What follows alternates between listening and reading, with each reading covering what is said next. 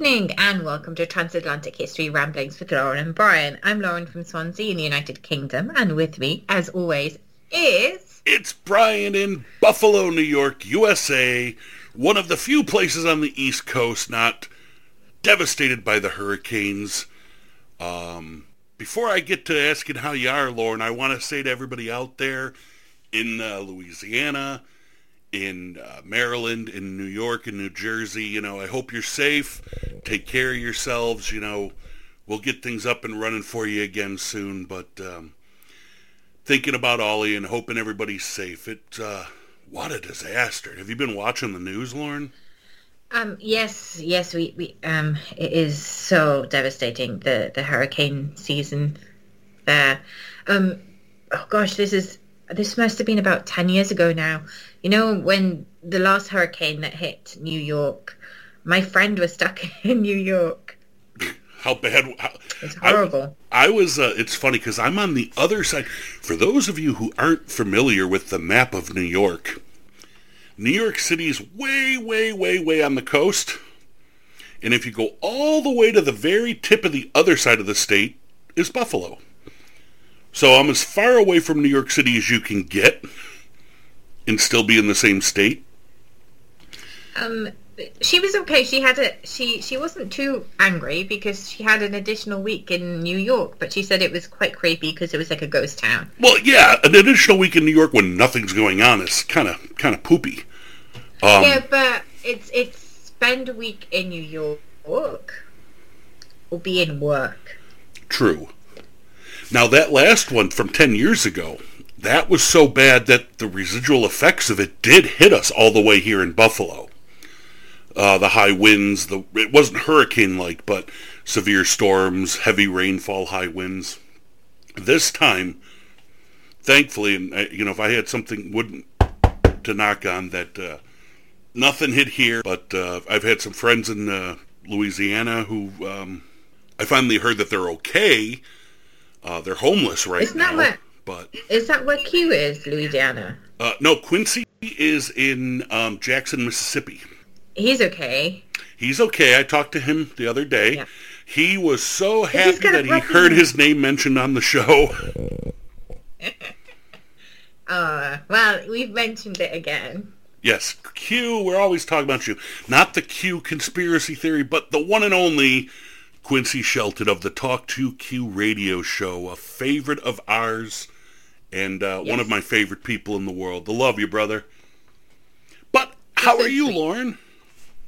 I'm okay. Yeah, I had an interview for a job today. Yeah, I don't know if I'm in favor of this. What? I think that this job could be very dangerous for you. That's what I mean. It could be the best thing I've ever done or very dangerous. Yeah. I could see you racking up massive debts. Going bankrupt. Having to move into a new home just to have more space. Tell the people what job you went for. I went for a bookseller's position. Mm-hmm. Yeah. I don't think you surrounded by books. That'd be like, me going to work at a pizza shop. No, but you go to work in Duff's. Well, I would take a second job there if you got a discount.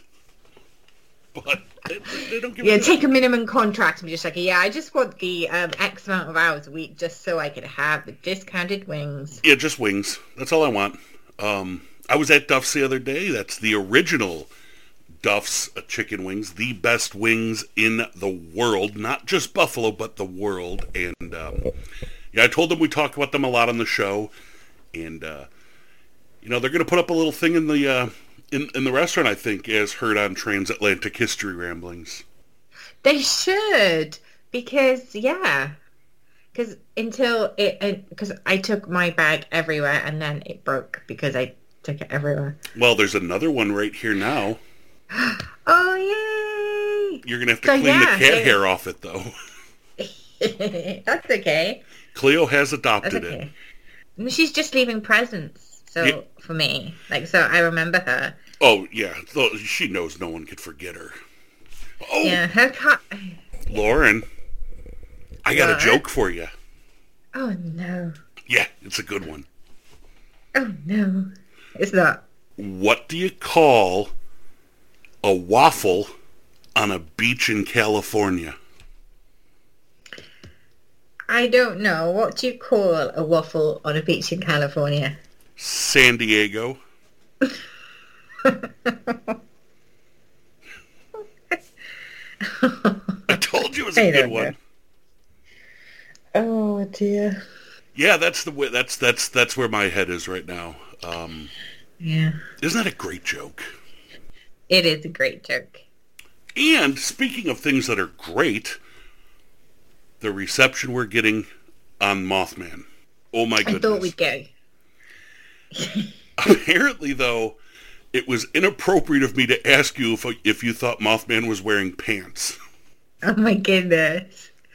See, now last week they were like, oh, Lauren's saying that Brian's obnoxious. How dare she? And now they're like, yeah, we have a problem with Brian asking about pants on a cryptid. Even my mother called me and said, Brian, why would Mothman be wearing pants? Exactly. Why would Mothman be wearing pants, Brian? To hide his ding-ding. He's a cryptid. He may or may not have one. They may lay eggs. We don't know. Yeah, how do we know it's Mothman if he had pants on? It's a mystery. Exactly. I don't know. And anyway, shouldn't it be Moth Person? Well, in 2021, yes. Do not assume Mothman's gender. Exactly, do not assume his gender. How rude of you. How is your mum? Because she got hurt by an EVP. She did. She got hurt by an EVP. She's good. She very curious about the Mothman now. She had never heard of the Mothman.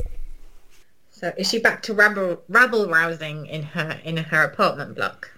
Oh, of course.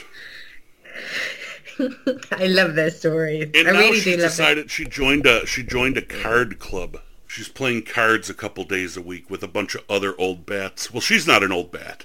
No, she's not. Of course not. No, but now she's playing because I feel bad for those women. Neil's going to be your new daddy. Daddy Neil.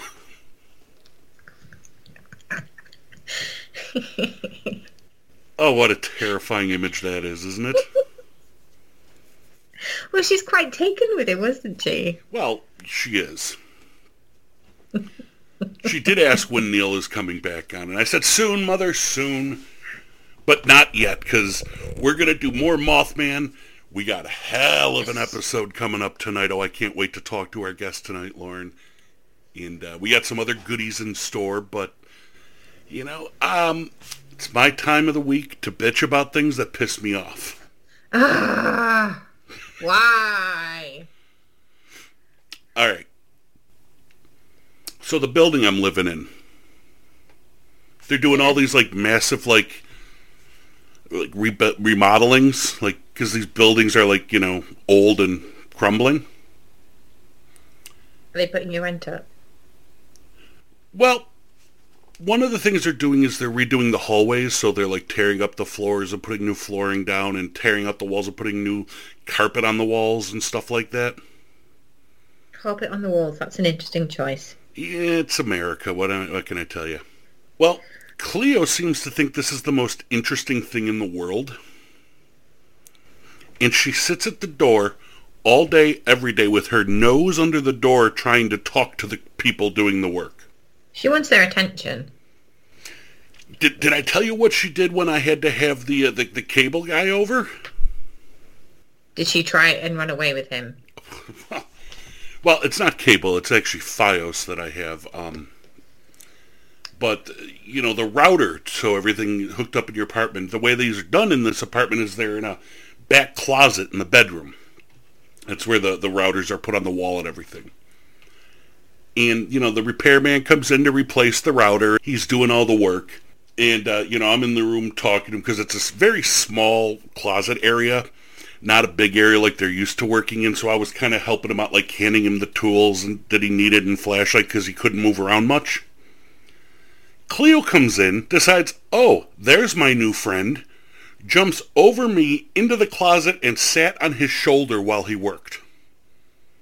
Oh, that's cute. No, that's not cute. That's a shameless hussy. Oh, no, that's cute. Yeah, I guess. Maybe she wanted him to move in. Well, he can't move in. I can't even get Sarah to move out. Well, that's Cleo's fault. Yeah, that is Cleo's fault too. See that little cat? She's a Meeskite. See why I call her Little Pazuzu? Oh, no, you love her, really. I do love her, but she is a little Pazuzu. Nah, she's beautiful. Yeah, you see. She loves The Exorcist, by the way. Yeah, it's a good film. Yeah, she always tells me, put The Exorcist on. And then she laughs and laughs, her little cat laugh when Linda Blair's head spins. No, she just looks at you and goes, I could make you do that. It's true. She's thinking, Pazuzu, fucking amateur. Yeah. Wait until Cleo gets working. Yeah, Cleo's, here she is now, speaking of Cleo. Hey, Cleo. She heard us talking about her, now she's staring me down. Well, I think good things about her. I do too, I love my girl. But that's all I really had to bitch about this week is that, Cleo sits there and just kind of tries to talk to the people.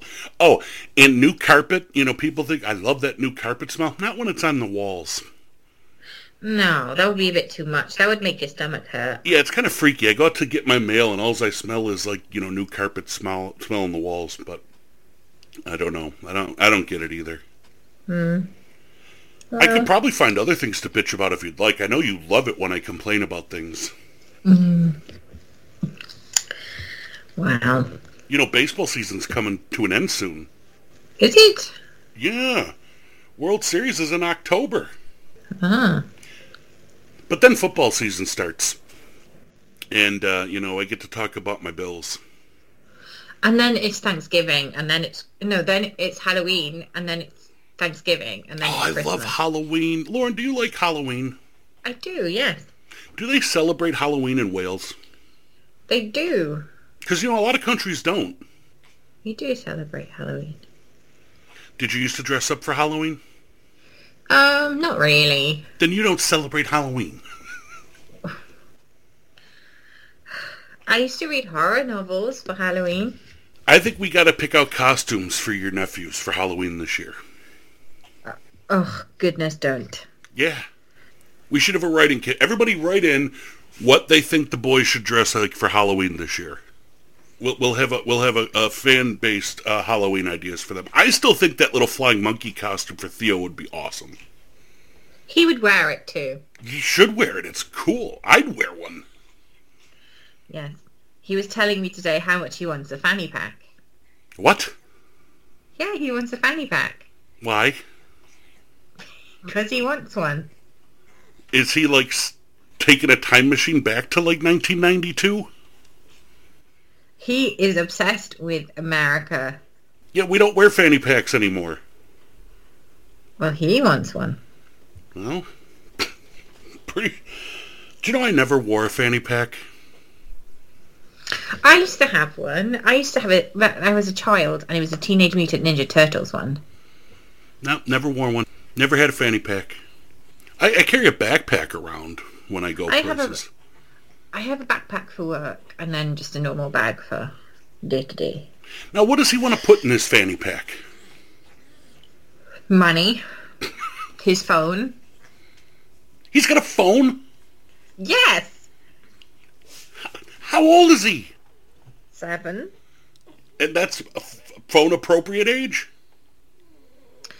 I'm not his parent, Brian. This is the wrong person you're having a conversation with. I didn't buy the phone. We have to have a sit-down.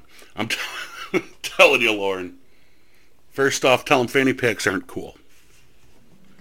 He thinks they are. Yeah, I guess. Whatevs. I don't know why. He's probably seen something on TikTok.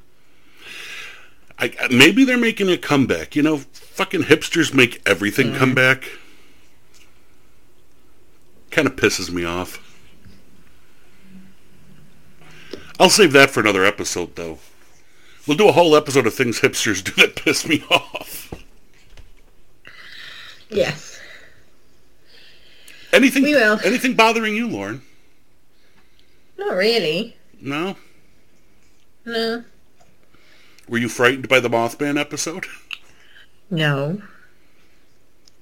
Do you think he did wear pants? And if he did, would they be jeans or like a Dockers or? Mothman wears whatever Mothman feels like wearing. Yeah, I could see that. Not, you know what? He's not wearing skinny jeans. He's not a hipster.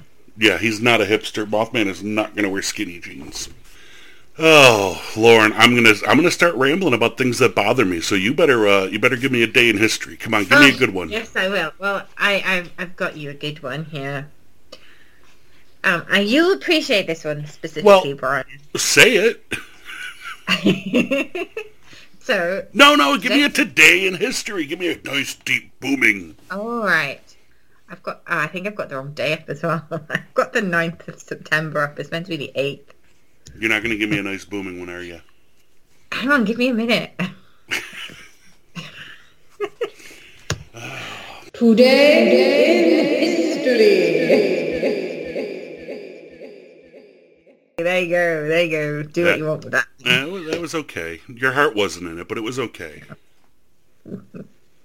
So, yes, so today, on September the 8th, 1504, Michelangelo's statue of David is unveiled in Florence. I know that one would annoy you because you don't like the statue of David. Well, we have one of the exact replicas of it here in Buffalo.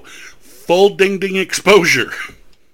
But, yeah, why is that? Why is that noteworthy? It's meant to be a nude. Well, it's not. It's just that, okay, at one point there were people in Buffalo petitioning to put pants on it. I'm not kidding. Oh, wow. Religious organizations started a petition to try to force them to put pants on the statue.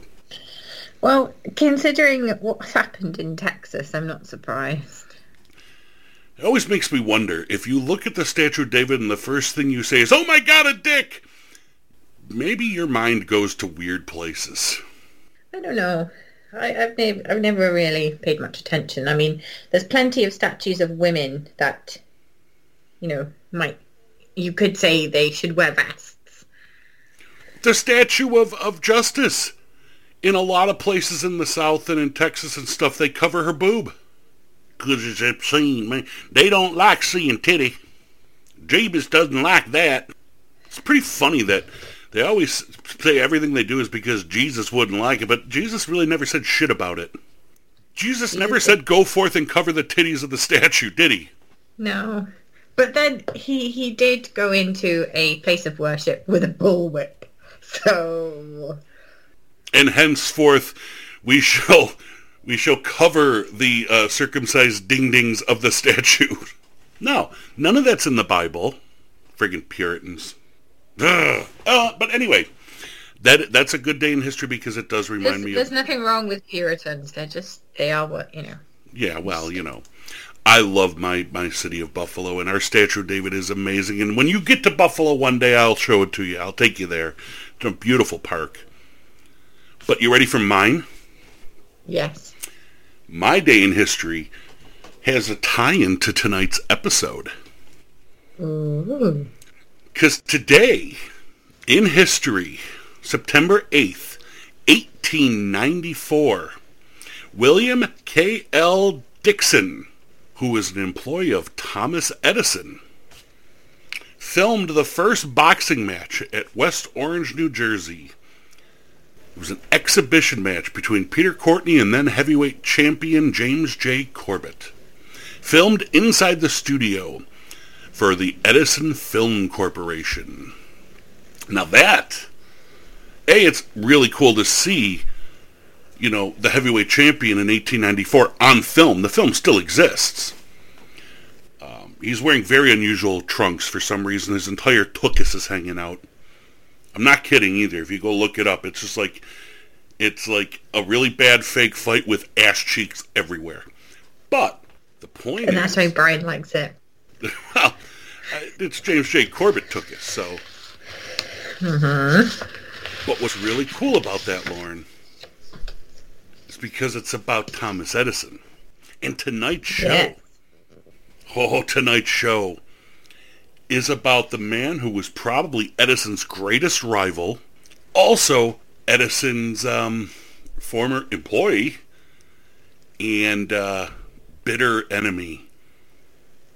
And the man who, in my opinion, and this is just me, Lauren, but was far more brilliant than Edison, far more innovative than Edison. I was just going to say he was generally better than Edison. Yeah, and he has a great tie into my hometown as well. But tonight's episode, we are going to be talking all about the amazing Nikola Tesla, with a dear friend that we're bringing back to the show, Mr. Tim Schwartz, the co-host of Exploring the Bizarre with Tim Beckley, the late, great Tim Beckley. And, Mr. Schwartz has written just one of the great books on Tesla.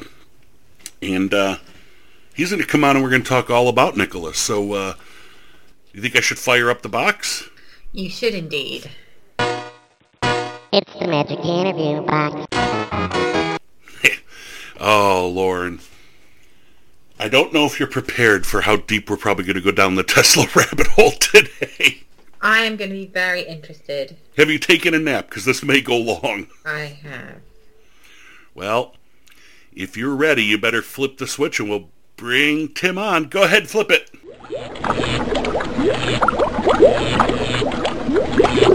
Oh, Lauren, not only is this Magic Interview Box magic, but you know what I love about podcasts?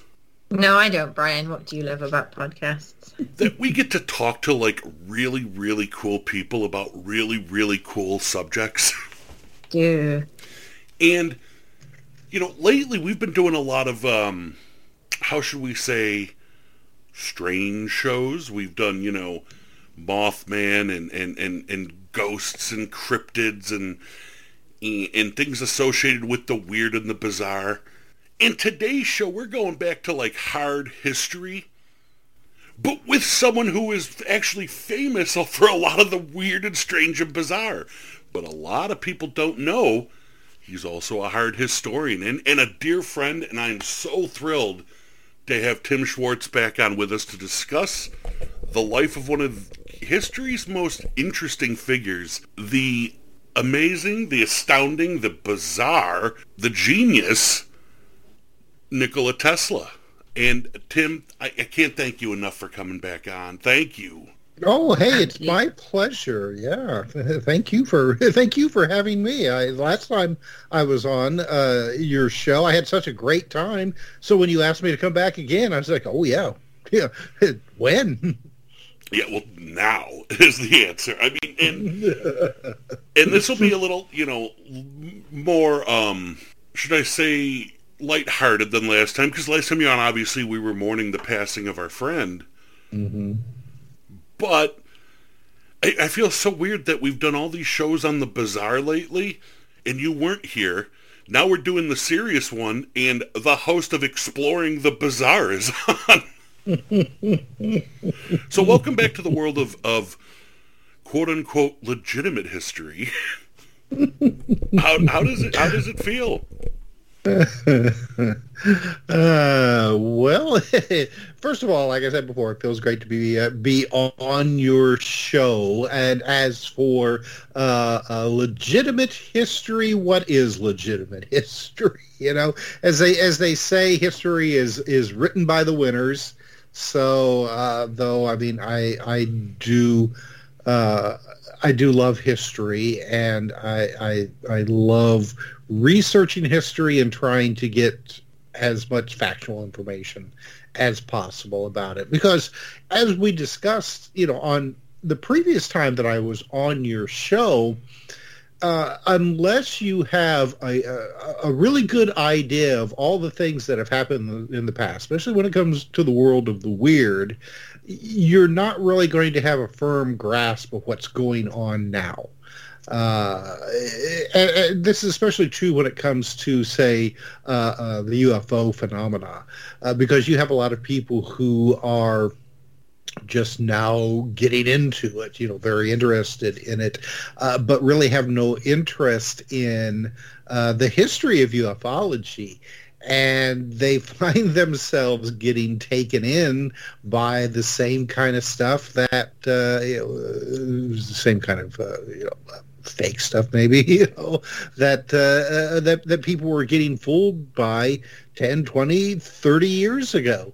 So, this is always something that I like to say to everyone is, know your history, study your history, because you're not going to have a good idea of what's going on now unless you have a good idea of what happened in the past.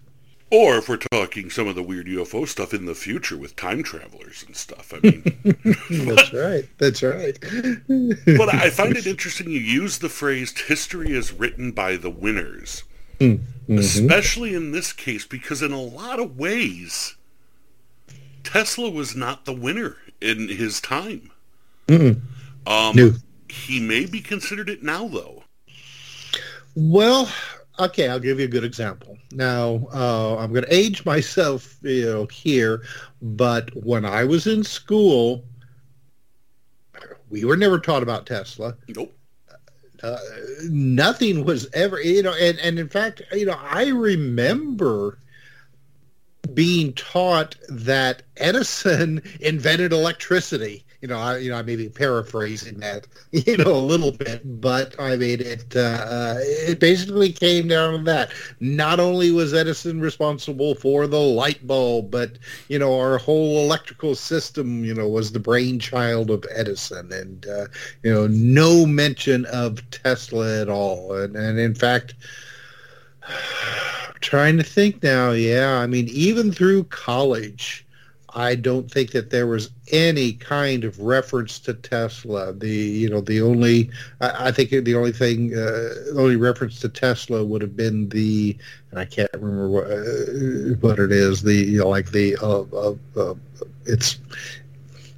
It's an electrical terminology, like so many Teslas is what it is called. And any electrical engineers who are out there listening right now are probably slapping themselves on the head and saying, it means this, you idiot. But I took my college major was television technology, and with a minor in journalism, so we had to know some electrical and terms, especially when it came to transmission and things like that, which of course has all now escaped out of my brain as I have learned new things. There's only so much, Oh, definitely. When I was in college, we had to get it was a fourth class radio license with an endorsement in order to be able to be on the air. And right after I got mine, then they changed all the rules. You didn't have to have that anymore. And this is like, timing is everything. Oh, tell me about it. I majored in advertising and design and production, and this was in the early 90s. So, literally, the year after I was done, the entire business changed, and everything I had taught and studied was obsolete and null and void. Right. It meant nothing. Cameras went to digital. We didn't have dark rooms anymore. Yep. Everything went to computer-based graphic design and layout. We did none of that. It was literally the year I got the degree, it all changed. But I'm also with you that I don't remember Tesla ever being mentioned in school. No. And especially, now think about this, where I'm from just outside of Buffalo, New York. Right. And Tesla is a huge key figure in this area. There's a monument 10 minutes away from my apartment where I live now. It was 15 minutes away from where I lived when I was in school. A beautiful statue of Tesla, monument and a tribute to him. And they never talked about him in schools here. We're talking, everything was so black and white in history back when we were in school. You learned, Columbus discovered America. Then you start reading history and realize, no, he didn't. Edison invented electricity. Then you read history, no, he didn't. So I'm curious, Lauren, I want to bring you in because, you're a generation after us, plus on another continent. Were you taught about Tesla in school? No, we weren't. It was, again, it was essentially Thomas Edison discovered electricity, no argument. It's just, I think people are let down by their education, especially since there's so much variety of people that they can learn about, and Tesla isn't one of them. I mean, he did appear in last season's Doctor Who. Well, there you go. So now he's pop culture. Yeah. Well, he is. I mean, Elon Musk, made Tesla's name more associated with a car than a historical figure. Right. Well, and I've had people ask me who came first, the car or Nikola Tesla, and I just like, well, the car. Okay, yeah, I said, okay. Well, I'll think about this. Of course, they don't know who Nikola Tesla was. And Tesla was born in 1856, 1858. And Tim, so you got to realize, because of our age, when we were young, Tesla was the name of a band. Yes. Oh, yeah. Yep. Which actually was one of the great quote-unquote hair bands, even though they were never really a hair band. Albums of that time was the Tesla album, The Great Radio Controversy, which kind of explained a little who Tesla was. Oh, I had a lot of people discover my book, The Lost Journals of Nikola Tesla, because they liked the band Tesla. Yeah, they were a good band. And they were they were doing research on the internet, about Tesla, and my book would pop up, and that's how they started to find out who Tesla was. So I think that the band Tesla had a lot to do, with younger generations finding out about Nikola Tesla. Yeah, that education that they didn't get from school. I, was very curious about Tesla because of the monument and the statue near me. So I'm in a sense a freak of this country because most places don't have that, and most cities don't have that connection to him like I did. And being a nerdy history kid, even though I wasn't taught it in school, I searched out and looked for it. He is such a charismatic yet enigmatic character. What drew you to actually sitting down, researching, spending years researching, and in doing this book? Mm-hmm. My first introduction to Nikola Tesla that I can really remember, because and you have to remember now that I've always been interested in the world of the weird, fringe science, fringe everything. So I may have run across his name somewhere in my early readings about UFO history, because some early UFO writers, especially in the late 50s, early 60s, had referenced Tesla, but the name, I don't think it stuck with me. It wasn't until the early 1980s when I was working at a television station in Dayton, Ohio. And of course, Dayton, Ohio is right next door to Wright-Patterson Air Force Base. Now, we used to, about, once every couple of weeks, we would go over to the base and meet with the press liaison there to see if they were doing anything at the base that, may make an interesting story. And, we'd always come away with, something good that we could run in the news. And there was one time, so we were sitting there at this lieutenant's desk, and, he's going through his file, and he's like, let's see, we're doing this, and I can't talk about that. And at one point, he said, we're doing some research based on the work of that mad scientist, Nikola Tesla, but I can't really talk about that now. And then he went on. But that name, that mad scientist Nikola Tesla, that lit up my brain. I'm like, what? Who's that? Mad scientist Nikola Tesla? What's going on? Because at the time, Wright-Patterson was doing research into laser weaponry. That was the very early days of what was called the Star Wars Defense Initiative, and Wright-Patterson was part of that. So, doing research and experiments. So that got me interested in that name.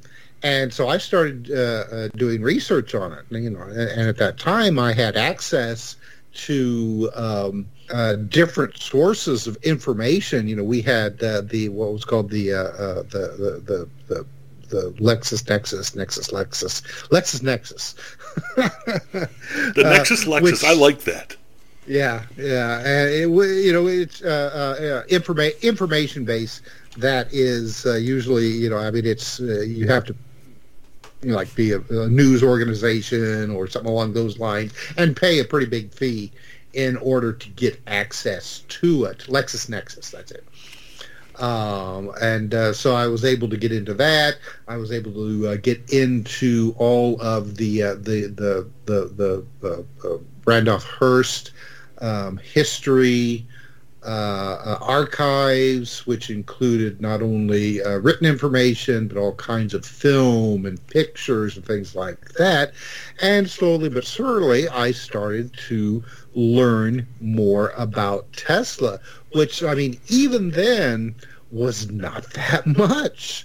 It really, and then eventually I was able to run across some of the early biographies that had been written about Tesla. Margaret Cheney is a good example of some of the works that were written about Tesla.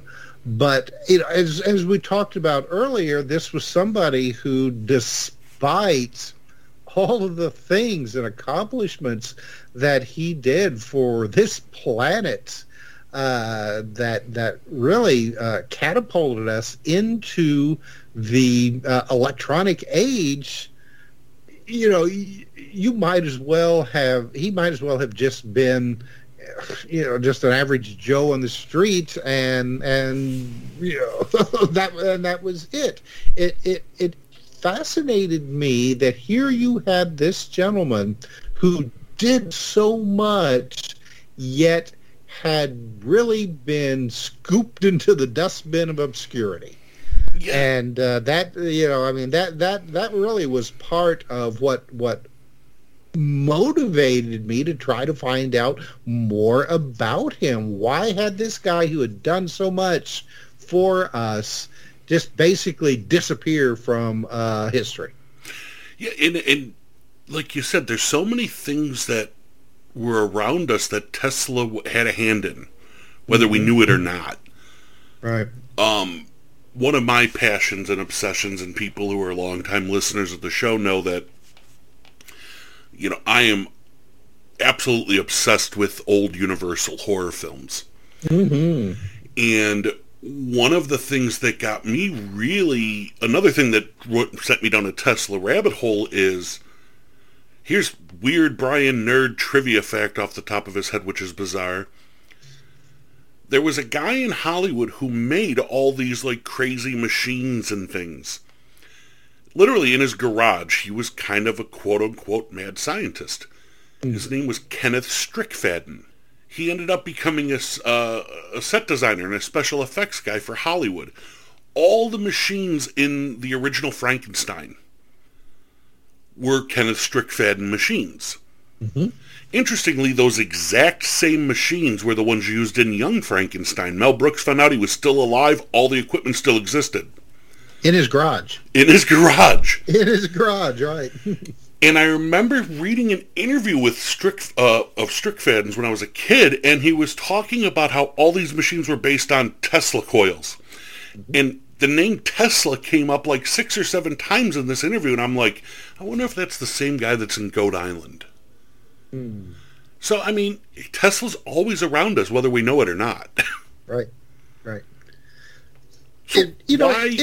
Yeah. Go with your thought. No, I was just going to say, okay, there you are in Buffalo, with that big statue of Tesla there, and yet, you would think that Buffalo would have like a big Nikola Tesla festival, with a parade and everything like that. I could see that happening now, but that's something that should have been happening over the last 50 years or more. I think we should organize this. Yeah. So I mean, why do you think that is? Let's reverse the roles here, and I'll ask. Well, you are a talk show host, so yeah, absolutely. I was waiting for this. I'll tell you why I think it is. It's because of what you said initially. History is written by the winner. Yeah. Edison won. Mm. That's why. Mm-hmm. Mm-hmm. Even though all of the equipment, of course, I think the majority of it now has now been retired. I think there's still some generators that they have on display there that was part of Tesla's original design, but all of the equipment at Niagara Falls, that first hydroelectric plant on the planet, was the result of Tesla. I mean, that's a big notch in Buffalo's history book, I would think. We were one of the first cities that even though it was an experiment and for a special occasion, that was completely electrified thanks to Tesla. Right. One of the first cities in the world, by the way, folks, not just in America or in the area. We're talking in the world. And it was because of Tesla. But as far as, the textbooks and the history books aren't written in Buffalo, they're used around the country. And Edison won the battle. Edison also was a great manipulator of other people's work. Edison got credit for a lot of things that weren't necessarily Edison. Edison didn't invent the moving picture camera, for example, but look up online who invented the moving picture. Well, maybe not online. The internet has changed research, but go back in a time machine 20 years ago and go to a library and look in your card catalog who invented the motion picture camera. It's going to say Thomas Edison. Mm-hmm. Wasn't even invented in this country. Sorry, folks, France did it. But history's written by the winners. And I think that's why Tesla got knocked about. Plus, and here's the big plus, and I think you'll appreciate this of all people, Tesla was a pretty out there thinker. Mm-hmm. Tesla was not your typical scientist or inventor. Tesla was radical. To the point where he was eccentric, a.k.a. to people who don't understand how his brain works, insane. So Tesla was, as you said, thought of as the mad scientist. Mm-hmm. Right. And I think that's why. I think history has borne out that, well, yeah, he might have been crazy with, the death ray and everything, but the guy was important, very important to the world we live in today. Oh, yeah. Well, I mean, okay. The fact that our listeners are sitting, wherever they are, with electric lights on them is because of Tesla. Yeah. Our whole electrical grid system, the AC motor, all of that from Tesla. All right? And it hasn't really changed much since the time that Tesla first put it together and created a company to build it and start stringing it up. Of course, I will say this. Here's an interesting bit of trivia for you. Okay, Tesla won the contract in his company to build the generators and build the first hydroelectric plant there, Niagara Falls. Okay, one of the first things that they did was to electrify the World's Fair in New York. All right. Mm-hmm. However, the wires that were constructed to deliver that electricity, the contract had been awarded to the Edison Company because it was felt at the time that it would be giving Tesla an unfair advantage to have both the generators, the generation of electricity and the mode of transportation to get that electricity to the various locations. So Tesla built the generating plant, and it was the Edison Company who made the wires. But the other thing is that Edison, in being the type of guy that he was, decided that he was not going to allow the use of his patented electric lights at the World's Fair because, naturally there was this competition between Tesla and Edison, and he would be damned if Tesla would get that benefit. So Tesla would be like, I don't care, and invented his own lighting system. It was a form of fluorescent lights that we use today. So I mean, Tesla was the type of guy that if he was confronted with some kind of obstacle, he generally could always find a way to get around it. Yeah, Tesla was. I think I hate to say this.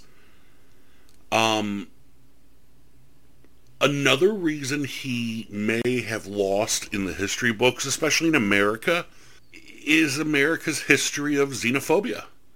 Oh, yes. You got Thomas Edison, the all-American boy, mm-hmm. and a guy named Nikola Tesla, who's a Serb.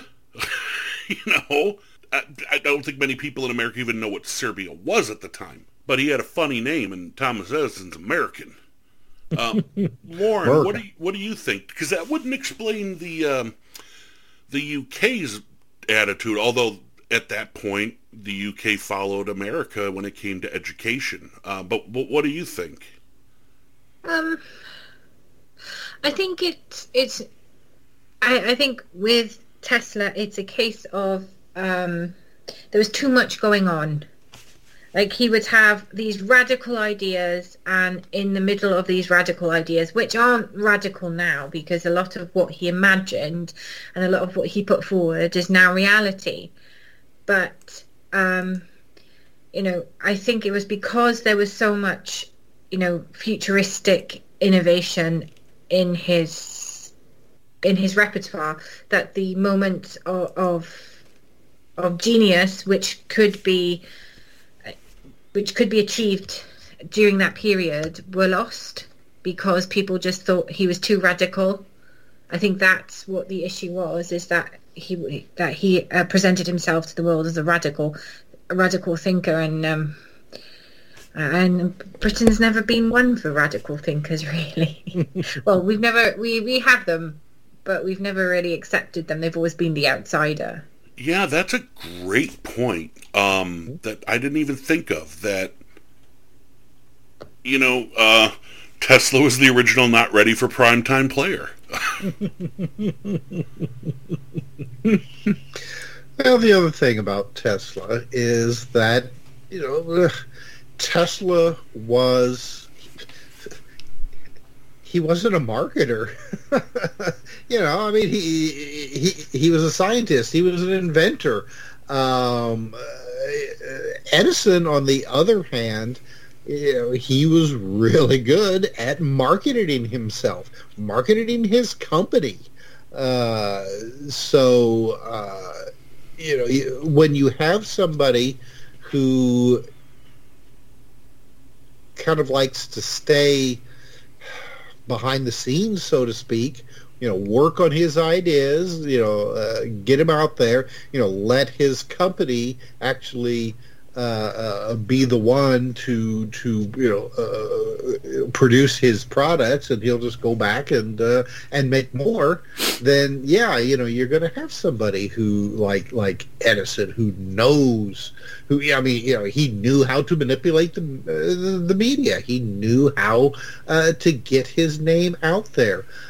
One good example, and it didn't end up working well for Edison, but when the whole AC/DC wars started, because you're into the electric chair, aren't you? Yes. Oh. Because Edison, before Tesla even came to the United States, Edison had developed a DC current system that he was trying to develop and market. And he had gone as far as to actually electrify certain portions of New York City with his DC current. And had the wires strung, had the power plants built. The only problem is that DC current doesn't travel very far before it has to be basically, jump started again. So every couple of blocks, I guess is the way it was, they would have to have transmitting stations where the current would be, and again, I'm not an electrician. I don't know the proper terms for this, but basically, the current, the DC current would have to, be bumped up again in order to, continue on down the lines. The difference being, of course, is that AC current can travel hundreds of miles just, on its own.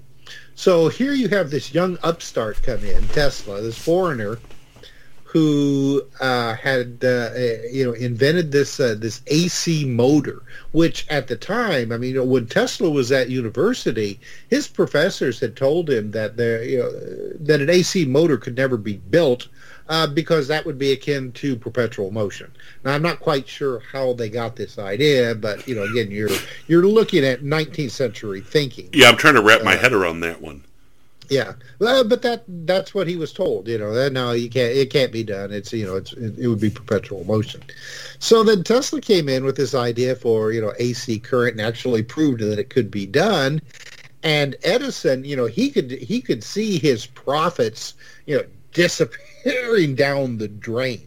All right, so Edison came up with this idea that he would go to the press and basically had these demonstrations on how dangerous AC current was as compared to his nice, safe, family-friendly DC current. And, he invented the electric chair, to show that you could use the very same AC current that Tesla was proposing to, coming into your house. You could kill prisoners with it. You could kill an elephant. That's what Edison did. There was an elephant, and her Blossom, something like that. Her name slips my mind at the moment. That had actually stomped on its keeper at the circus, and they decided that she was too dangerous. So Edison actually publicly electrocuted this poor animal using AC current to demonstrate how dangerous it was. And filmed it, and that film still exists. And it's terrifying. And it is. Last time I did not check for it, but it was available on YouTube. Mm-hmm, mm-hmm. And I do not recommend watching it. It's terrifying. It's gruesome, yeah. Oh yeah, it's very gruesome, and that was part of this whole publicity push that Edison was putting out there, trying to show that that AC was dangerous and DC was good. AC bad, DC good. It didn't quite work though, because face it, AC current is so much more efficient. and it's just the technology won out. But that forever left, a sour taste in Edison's mouth when it came to Tesla. And I mean, there was no forgiving Edison, with Tesla. So every chance that he got, I mean, Tesla was on his crap list. Now, it raises a good point to me, and I'm going to ask you, because you did this amazing book with the Lost Journals of Tesla. Mm-hmm. You got inside this guy's head. You really did. You dug deep. Do you think another problem was, and I'm not taking anything away from Edison. Edison was a genius. Edison did have some remarkable ideas. He stole some others, but he had some great ideas of his own.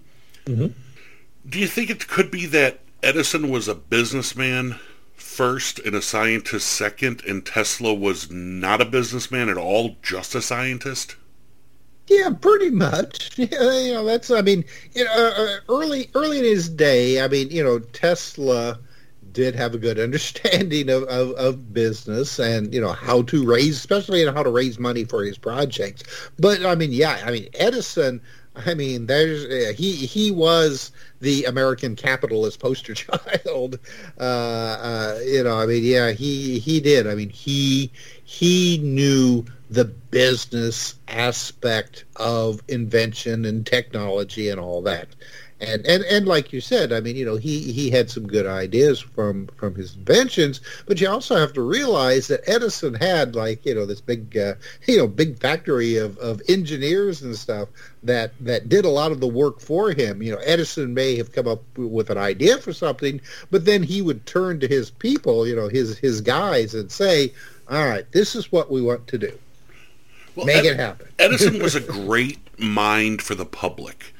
Mm-hmm. Edison had his thumb on the pulse of the public. Even if you look at the Edison Film Corporation, okay, we've established that he didn't really invent the motion picture camera, but he perfected it. He started the first quote-unquote studio, and what did he start producing? He started producing films for the masses.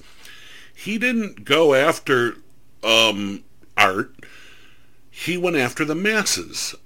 Thankfully, in his studio, he would set up and re-film big boxing matches so the public could see this match that only people could attend live and see.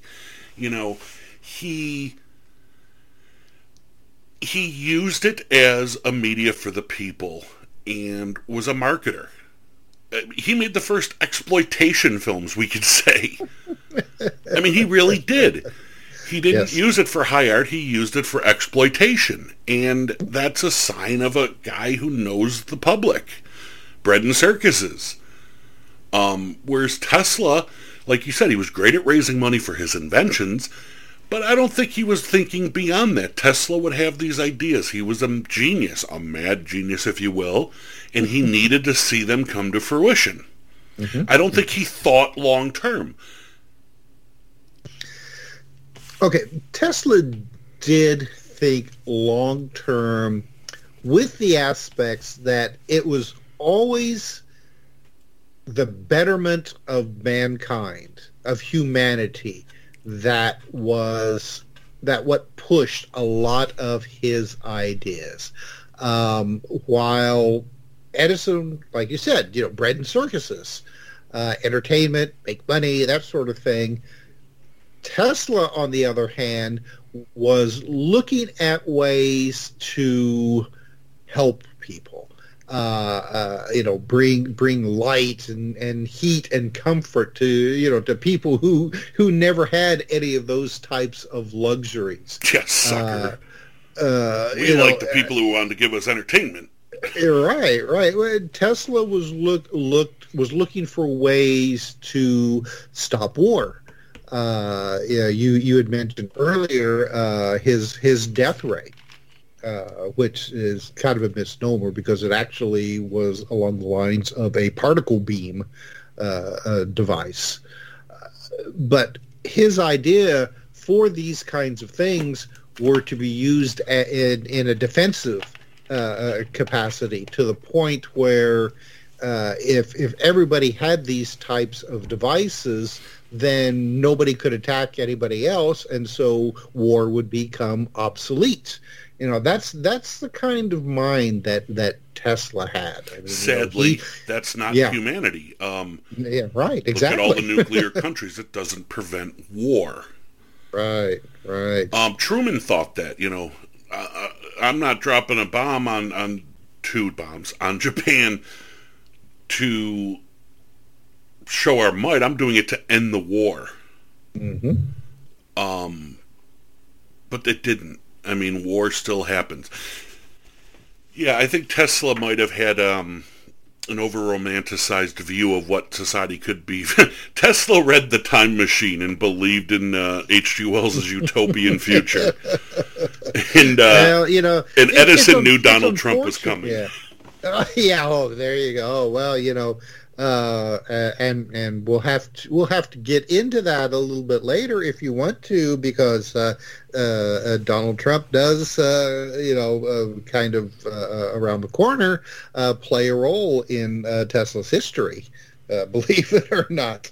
But yeah, I mean, gosh, there should be more. I think there should be more people like Tesla who have the this. I don't know.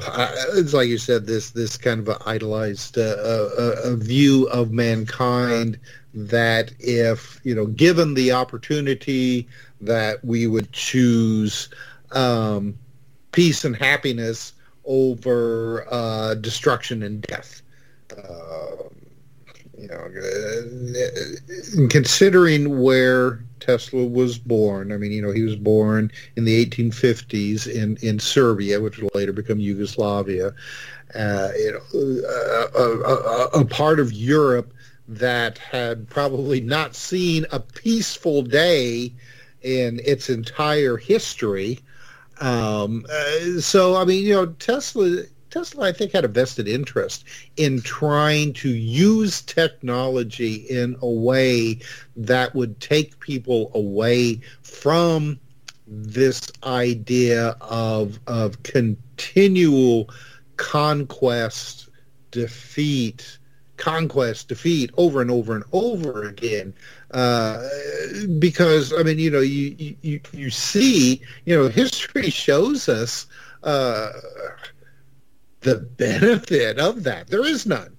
And, Tesla was one of these guys that, he saw that, and he knew that unless we change our ways, that, it's just going to be more of the same. So, it was his ideas that maybe he could use technology to take us away from that, to help us defeat that animal part of us that feels like that that tribalism part, that it's only us, everybody else needs to be killed. And when you have an entire world of people that are thinking like that, well, eventually it's not going to end up well. No, and like I said, what's amazing about the research and the work you did is that you got inside this guy's mind as best anybody could. Mm-hmm. And Tesla, in some ways, was an idealist, a romanticized view of the world. The John Lennon give peace a chance mentality.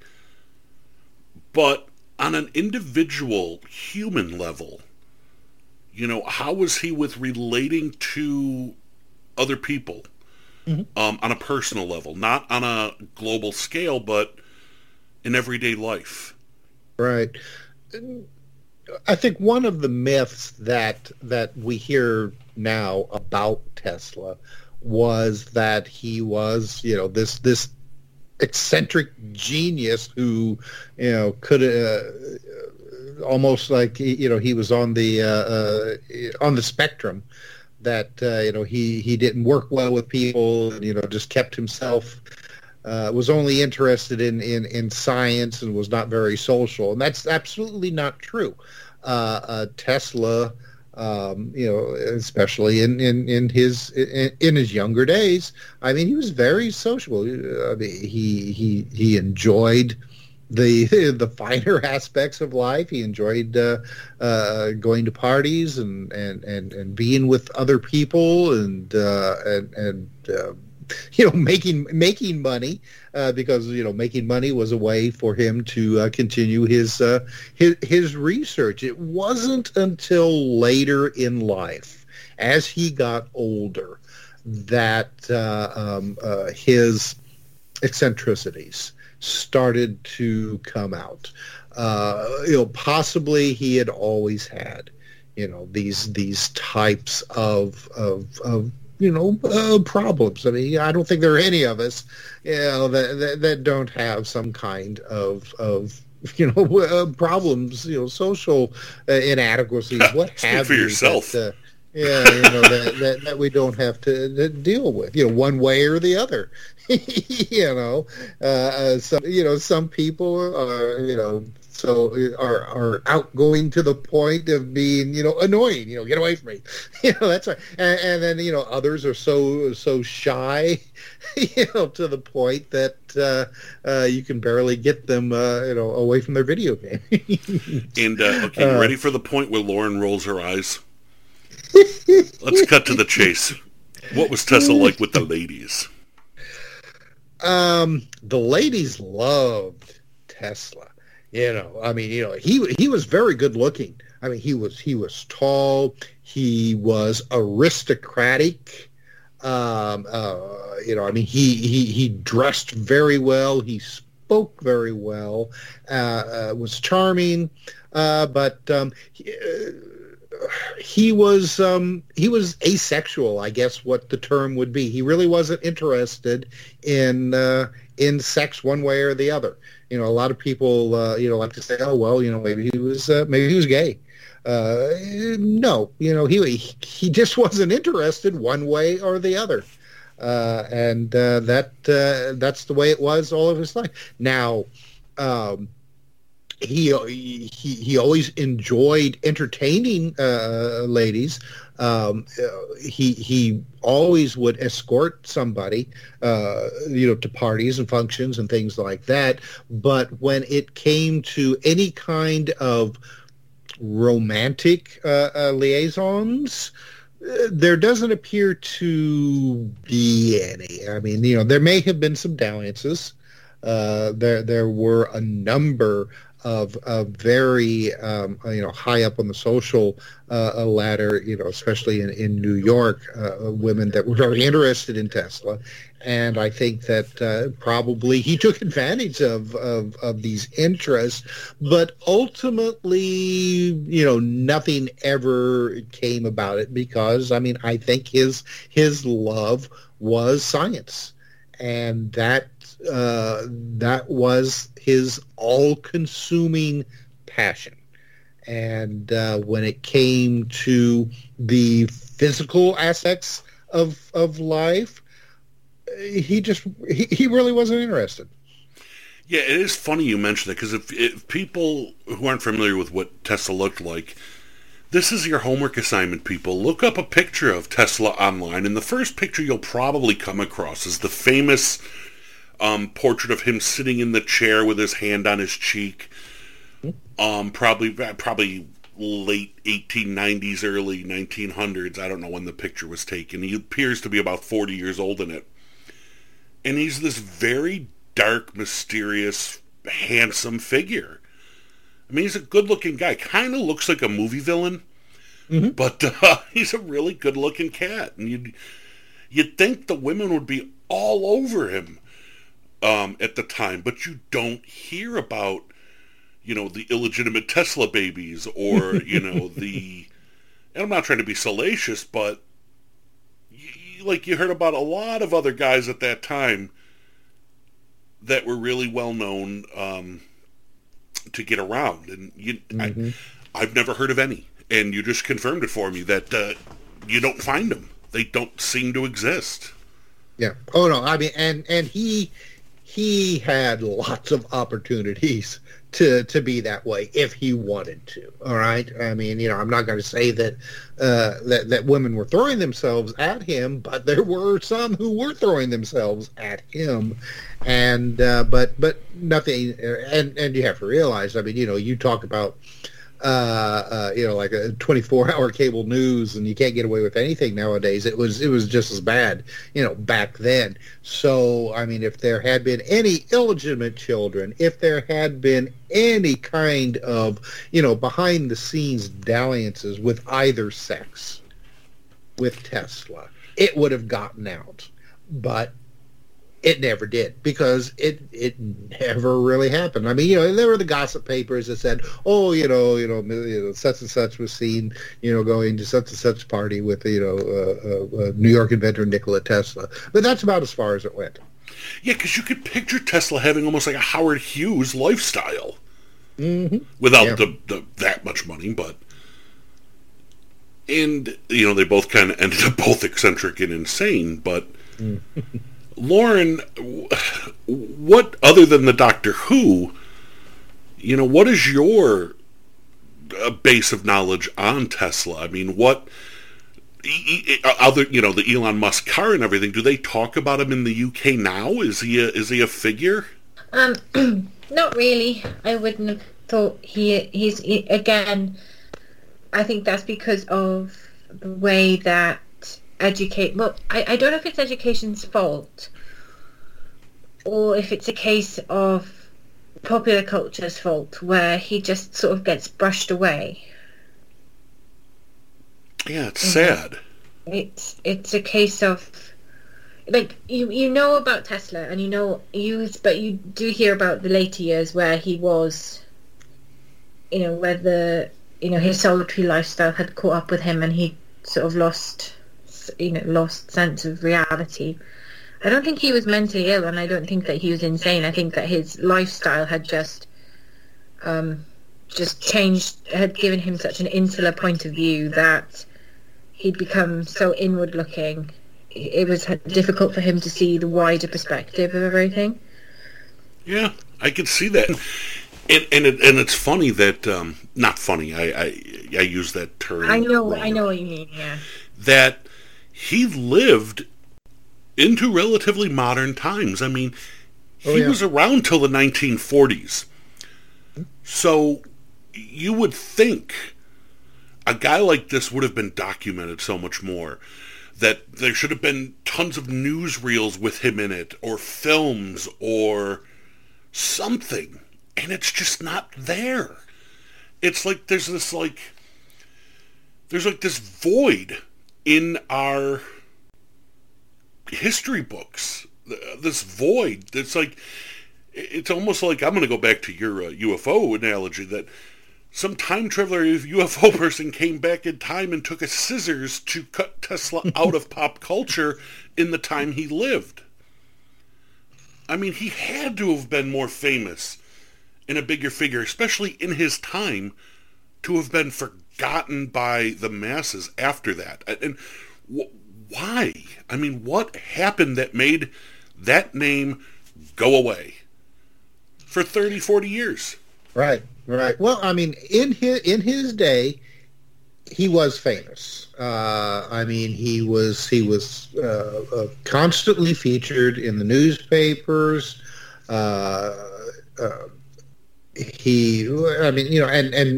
Naturally, because he brought electricity to the world. I mean, that at first made him a bunch of money, and made a bunch of money for his company too. But I think the main thing that really happened to him that tarnished his reputation was the whole wireless transmission of electricity fiasco, which was not his fault, really.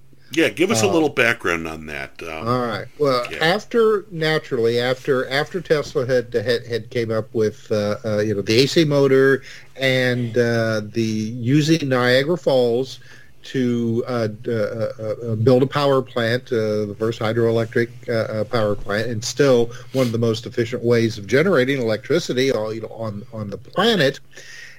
And because of the whole deal with the Edison Company getting awarded the contract to build and install the power lines from Niagara Falls to the rest of wherever, Tesla was like, well, okay, would it be nice if there would be a way that you could generate electricity and get it to people without having to have power lines? And so Tesla started working on this idea. I mean, he knew enough about electricity and the transmission of radio and electromagnetic frequencies and all that, which I should add to this conversation that Tesla really was the inventor of radio and not Marconi. Marconi, in fact, used several of Tesla's patented devices in order to build his own transmitters and receivers. But that's another story. So Tesla had some ideas, and he actually went to Colorado Springs, Colorado, and built a laboratory.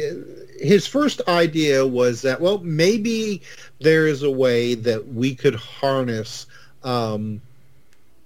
electricity out of the atmosphere, lightning, things like that. Colorado Springs, known for its thunderstorms, Tesla's idea, well, maybe you could put up a big antenna and, lightning would strike it and you could actually use that. Well, I mean, while he was working there, he actually perfected the idea that, unfortunately, we're still not quite sure how he accomplished this, because Tesla, because of Marconi and several other people who had stolen his ideas based on his patents, left anything that he patented after that time, he would leave out key details.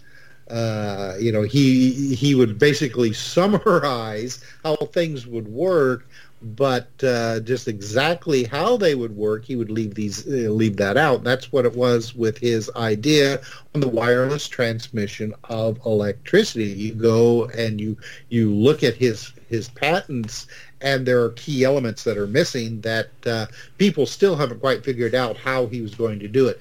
The common assumption anymore is that Tesla was just going to build a giant Tesla coil and shoot bolts of electricity into the atmosphere, and you could use an antenna to pick that up, which of course that's not how it works. I mean, if you've seen you go to YouTube and look at these videos of giant Tesla coils, I mean, it's really, they're fascinating to look at, but the bolts of electricity just go in every direction and really can't be harnessed. Tesla's idea somehow was to use both the atmosphere and the ground probably as a form of resonance, that if you had an antenna, again, both in the ground and in the air, that was a harmonic resonance to what he was transmitting, then you could actually pick up this electricity and use it in your house. Now, of course, it would be almost like today's cell phone system. All right, you would have these transmitters at various locations that would act like a grid system. Yeah. Each, and then people in between would be able then to pick up other stuff. And in fact, you can attribute Tesla's ideas to what later would become the cell phone technology. I mean, that's right out of Tesla's book.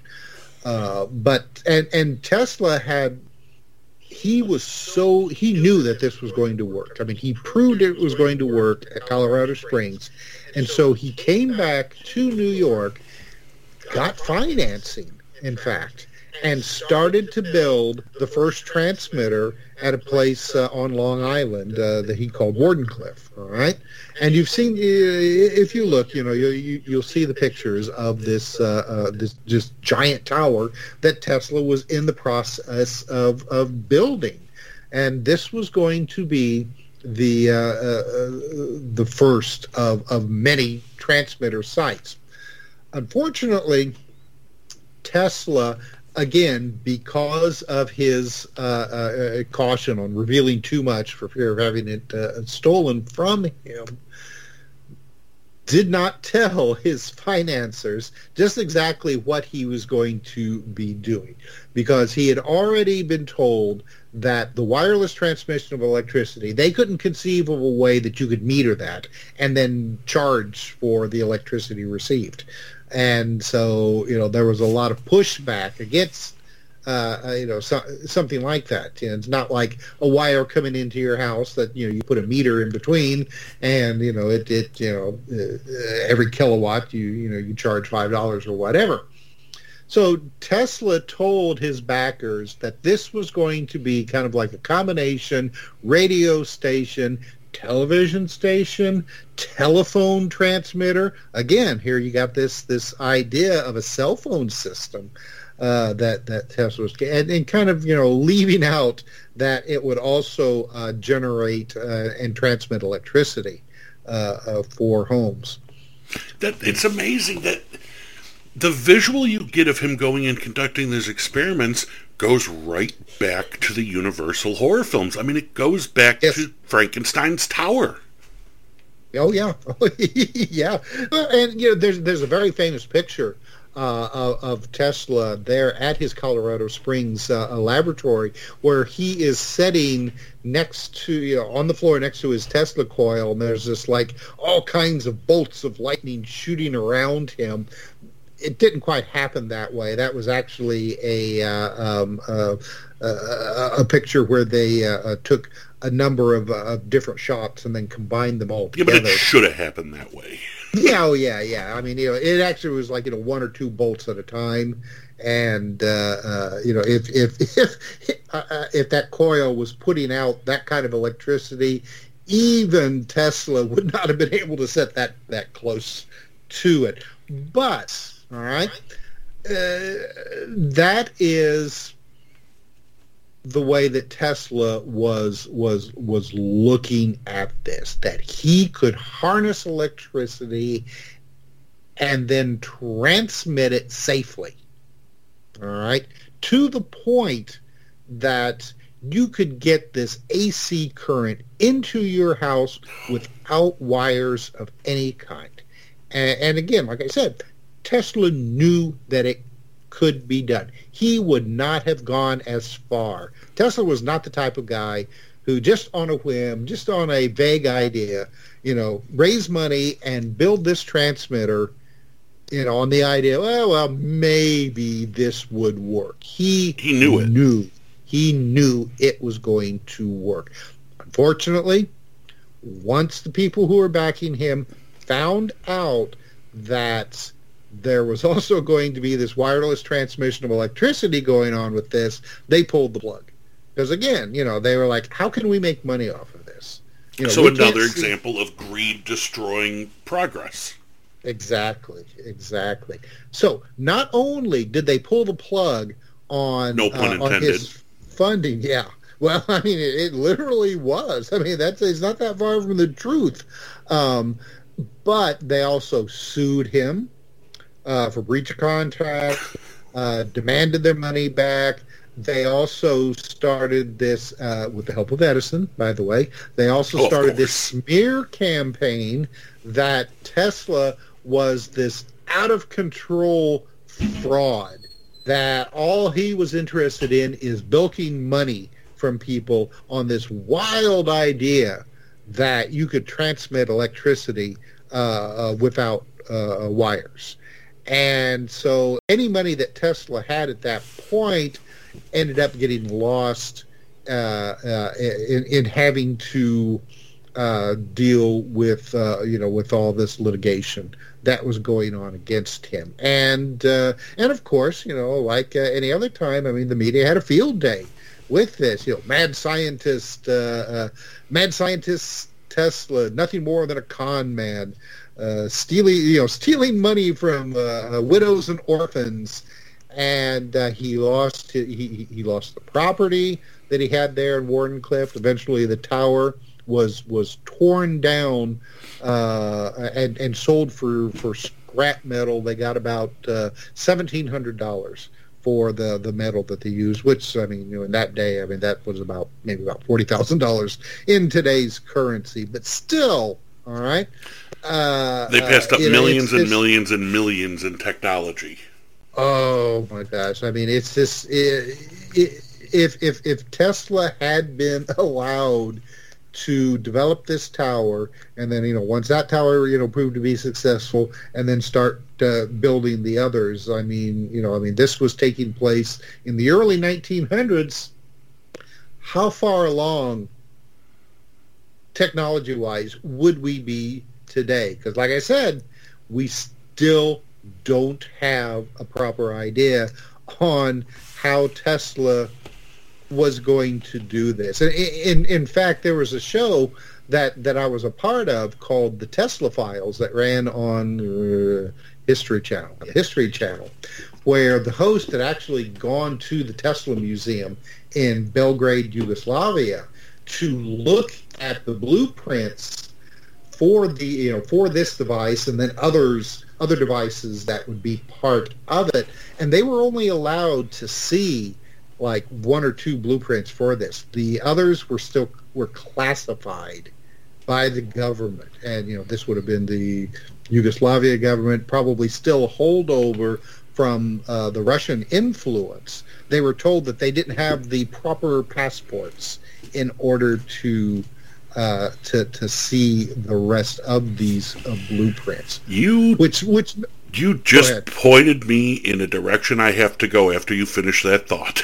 Well, okay, and my thought is, I suspect that there are entities that foreign and domestic entities, military, government, that probably know what Tesla was going to do and has probably utilized that idea, but is not available to the rest of us, common scum. Yeah, so in essence, Tesla was over 100 years ahead of his time.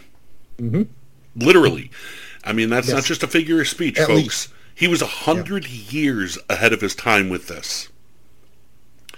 2, before I go on to this fun fact, if anything we've learned today, kids, it's that Edison did not invent the motion picture camera. That was Louis Le Prince in France a year earlier.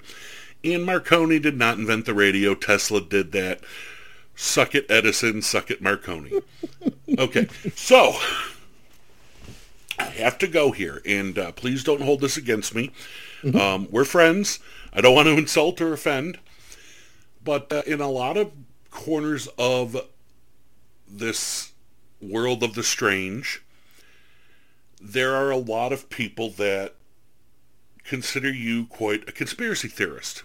And I don't mean the lunatic fringe conspiracy theories that we see now that are dominating politics, sadly, but more of the, how should we say, the fun, weird, wild, bizarre, paranormal conspiracies. And you just brought one up, that there's conspiracy theorists, or people who claim anybody who says this are conspiracy theorists, that have a lot of Tesla's knowledge, unrealized inventions, and blueprints have actually come to fruition post-death. Mm-hmm. Now, you just kind of confirmed that a lot of his stuff is still classified by the governments of different nations. Yes. So, is there anything non-conspiratorial other than that, which is kind of proof or certain things that have come to pass that have proved that people have gone on with some of Tesla's blueprints and inventions and made them a reality post his death. Mm. I know it's tough, and I put you on the spot there with that, but... Right. Well, okay. I think one of the things especially that, and I alluded to this earlier in the program, and it had to do with later on in his life, Tesla had the conception of the what was called the death ray. Yeah. Which again it wasn't, and in fact there was another show that I wasn't a part of that ran on, I think it was the Discovery Channel, where they were looking into Tesla's idea of a death ray, but rather than actually looking at what Tesla was writing about and the patents that were available to him, they just basically threw up a giant Tesla coil that had an antenna on it that would focus the electricity a little more, and use that, saying that was Tesla's death beam. I mean, they flew a drone next to it, and it got struck by, a bolt of electricity off of this antenna, and definitely. Tesla's idea, though, was more along the lines of a particle beam weapon, where you would actually use, I can't remember what it was, titanium or something like that would then would be taken apart by the highly concentrated electrical field, and that same field, the negative and positive aspects of it, could then be shot out using like a barrel at an extremely almost speed of light. Tesla came up with this in probably the 20s, and then he worked on an idea through the 30s and 40s up to the time of his death, way ahead of his time with this idea. And he tried to interest the United States and various other governments at the very start of World War II, because he said this was a great defensive weapon, that you could use it to shoot planes, especially planes, and then later missiles, out of the air at a great distance, using this, more of a defensive weapon than an offensive weapon. He actually managed to sell it to the Soviet Union through a front company that was here in the United States, and the Soviet Union, a couple of years later, I guess they were so happy with the development that they were doing that they actually gave him more money afterwards. That's that's one of these little secrets that you don't hear about, because everyone said that later on in Tesla's life that he basically was broke and living in his apartment, feeding the pigeons all the time. But actually, up to the time of his death, he was still conducting experiments at a laboratory there at the New Yorker hotel that he was living at, and selling his ideas to various entities. So after he died, years later, when the whole Star Wars Defense Initiative was taking place, after Reagan said, why can't we put up satellites that could shoot missiles out of the sky, Wright-Patterson Air Force Base sent a letter to the FBI, and we know this because this came out during the from a Freedom of Information Act, wanting to know if the FBI still had Tesla's papers dealing with his particle beam weapon. And the FBI replied back, well, we actually weren't the ones who confiscated all of his papers. It was actually the what was it, the Office of Alien Property, which was, they confiscated Tesla stuff on behalf of the FBI. Wow. So yeah. So and Wright Patterson, they weren't the only ones. I mean, there were other places asking for this information, and apparently somebody still had at least some of it, because again, there are various Freedom of Information Acts that indicate that Wright-Patterson did get something, and some other government agencies, other laboratories, received some of these lost journals of Tesla's that were still being kept by who knows, what was keeping it. So I mean, that's probably a really good example of some of Tesla's technology that, while may have not have been workable in his day, eventually technology caught up to him. And that's one of the things that I talk about quite a bit when it comes to Tesla, because Tesla, people say, oh well, people always say, oh, Tesla had these wild ideas that weren't workable, and Tesla had these ideas that they were workable, just not when he was alive. Technology had not caught up with him yet. It wasn't until later, years later, in fact, that some of his stuff, people will be, because you would have some of these government laboratories trying to get patents issued on some of their stuff, only to be told, oh well, sorry, Tesla beat you to it. And so then they were able to take that ball and run with it and continue development, whatever it was that they were working on.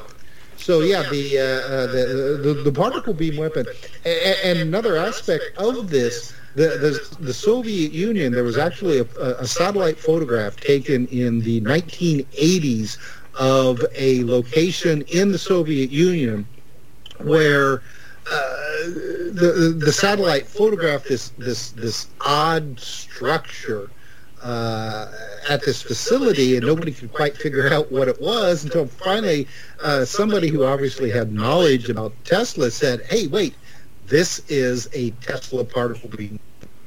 And obviously this came about from, part of, when Tesla sold his blueprints to the Soviet Union in, the early 1940s, probably the earliest days of World War II, and was maybe more, like a modern version of it.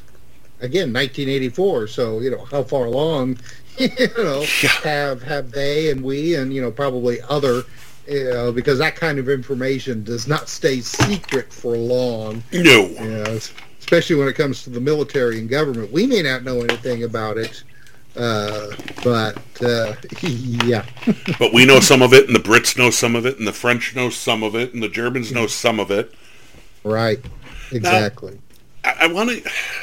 The particle beam weapon, or the death ray, or the death laser, whatever they want to call it, to get an image in people's heads that it's tough to wrap your head around, because it sounds so science fiction. So I'm going to go to the world of science fiction. Do you think what it was intended to be, or potentially could be, would be something along the lines of like the phasers on a Star Trek ship, or like the Death Star in Star Wars, the beam the Death Star shoots? I mean, is it something along those lines? No, because those are actually that would be like an electromagnetic beam or a laser, a highly intense beam of light. Tesla's particle beam would be more along the lines of, say, like a bolt of lightning with 1,000,000 bullets in it. So it's like Zeus fucking your shit up. Right. But Wow. as you know, along with that bolt of electricity, you have a million bullets in it. Of course, these bullets are like almost microscopic in size, but you have a million of them hitting you. It would tear anything apart. It's Zeus with shrapnel.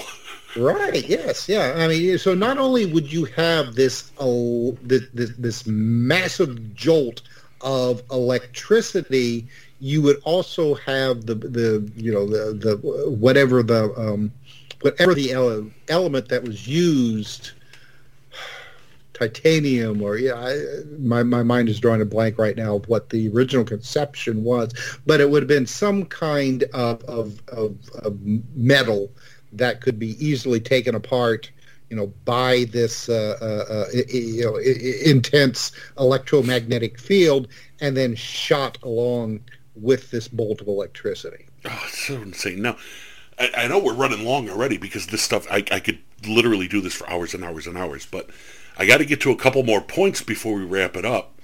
One, you teased Donald Trump coming back into the life of Tesla somehow. You got to go there. You got to tell us that. Right. Okay. Tesla's last days were spent living at a hotel, the Hotel New Yorker in New York. All right. At this point, he was pretty old. He had heart problems. He was at the pretty eccentric at this point. But then again, when we all reach that age, we probably all would be to a certain extent. Yeah. However, he still.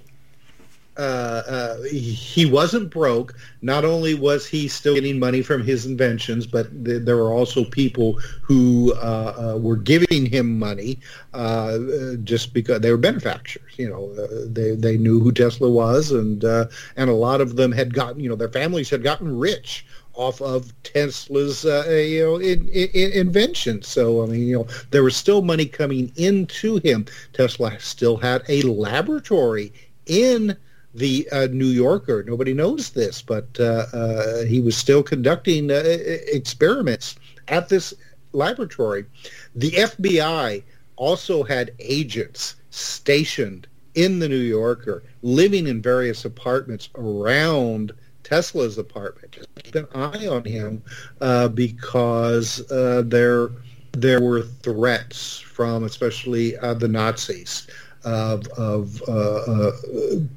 him potentially being kidnapped. Hitler was fascinated by Tesla and attempted, I guess, a couple of times to, if they couldn't get a hold of his work, they were going to get the guy. There was a Nazi spy operation all up and down the East Coast, and there was this worry that they were going to try to get Tesla and spirit him out of the country for his knowledge. So after Tesla passed away, it's well known that the United States government, using the Office of Foreign Property, which is odd because Tesla was a naturalized American citizen at that point, came in and took everything that they could get their hands on, not only out of Tesla's apartments, which he had. He was living in two apartments that were right next door to each other, so he had a lot bigger space than people think about. But he also had a warehouse full of his notes, journals, everything else that he had over the years that he couldn't keep in this apartment. So they came in, took everything that they could get their hands on, and had a gentleman by the name who was an MIT scientist by the name of John Trump. John Trump was the uncle of Donald Trump. All right. Now, John Trump was also an expert on electricity, and in fact was part of the development of the atomic bomb and nuclear energy, except that Trump's original idea was that to use Van de Graaff generators to generate the power for these nuclear reactors. And Tesla basically blew him out of the water, saying that you would need a Van de Graaff generator about 30 feet tall in order to generate enough power for a nuclear reactor, when one of my Tesla coils, no bigger than 3 feet, could generate enough electricity to power 2 or 3 of them. So already, see, once again, we have this these egos in play here. So the United States government had Mr. Trump come in and look at all of this material to determine what Tesla had that may be of value. Mr. Trump, I guess, spent less than 2 days, really it was about a day and a half, going through this material, enough which I've heard would have filled at least 2 railroad cars full of material. So in less than a day and a half, he reported back that there was nothing of interest here. Most of Tesla's stuff had dealt with philosophical things and nothing of scientific origin. However, he also made sure that this stuff would be sent to various other locations, in Washington, wherever, that nobody else could look at it without government approval. So obviously there was something going on here with this material that we weren't privy to know about. The official story was nothing to see here, folks. That's it. Sounds the other like Uncle Trump was also saying, "I know more than the generals. I know more than everybody." Exactly. The interesting thing is that in the years afterwards, apparently there was there were other bits of material of Tesla's that some of his laboratory assistants, valets, people like that, who worked closely with Tesla over the years, had a hold of, and that Tesla had said, keep this stuff. It may be valuable someday. And these people had written the United States government saying, I've got a basement full of this stuff. Is it of value? And then immediately, the government would swoop in and take it. Yeah. No, it's worth nothing. We'll take it. Exactly, and that's exactly what happened. The odd thing about it is that years later, some of this stuff was actually released to then communist Yugoslavia to put into their Tesla museum, which has a lot of people stymied on, if this material was so valuable, why would the United States government allow it to go to what obviously was a Soviet puppet state. The only thing that I can think of is that at that point they had already copied everything that they needed and probably had taken out anything that would be considered of any military value and sent, or it just could be that at that point people had already forgotten who Tesla was and how valuable his material was, and when the Yugoslavia government petitioned, hey, can we have this stuff? Somebody just went like, who? Yeah, go ahead, take it. Now, it could also be that the U.S. government knew, this is shit that the Soviets already have. Yep, could be. Now, quick side note to this. Did he keep his notes and journals in English? Tesla was not a big note and journal taker. The material that we have, that we know that he wrote, is in English, okay, but his handwriting is very hard to read. The majority of his material was actually written by his assistants and engineers and people who were working for him, because Tesla just did not like to take the time to sit down and write this stuff down. Because you have to remember, Tesla had an eidetic memory, and he had this ability where if he was working on something, and this happened with the AC motor, when he was mulling this over, he would suddenly have a vision where he would almost see like a holographic projection in front of him of the completed item. And with his mind, he could turn it in any direction. He could take it apart. It was he said he could see it like it was real right in front of him. So with that kind of ability, at times he didn't feel it was necessary to actually write this down on two-dimensional paper. So he would leave that up to his assistants and engineers, when they were filing for a patent to and blueprints to do that for him. It's so insane. Yeah, so I mean, the material that we do have that does have his handwriting, it is in English, but it's extremely difficult to read. So is mine. So yeah, mine too. Another quick point I want to get to before I get to the last point. What about, we know about his relations with Edison, obviously, but did he have any dealings with an Einstein or an Oppenheimer at the beginning of the war? Well, to a certain extent, kind of like Einstein. Now, Tesla had some run-ins with the newly emerging quantum physics physicist, which Tesla thought was basically, this is just crap. He didn't see it just didn't work with him, and he had some harsh words early on with Einstein as well.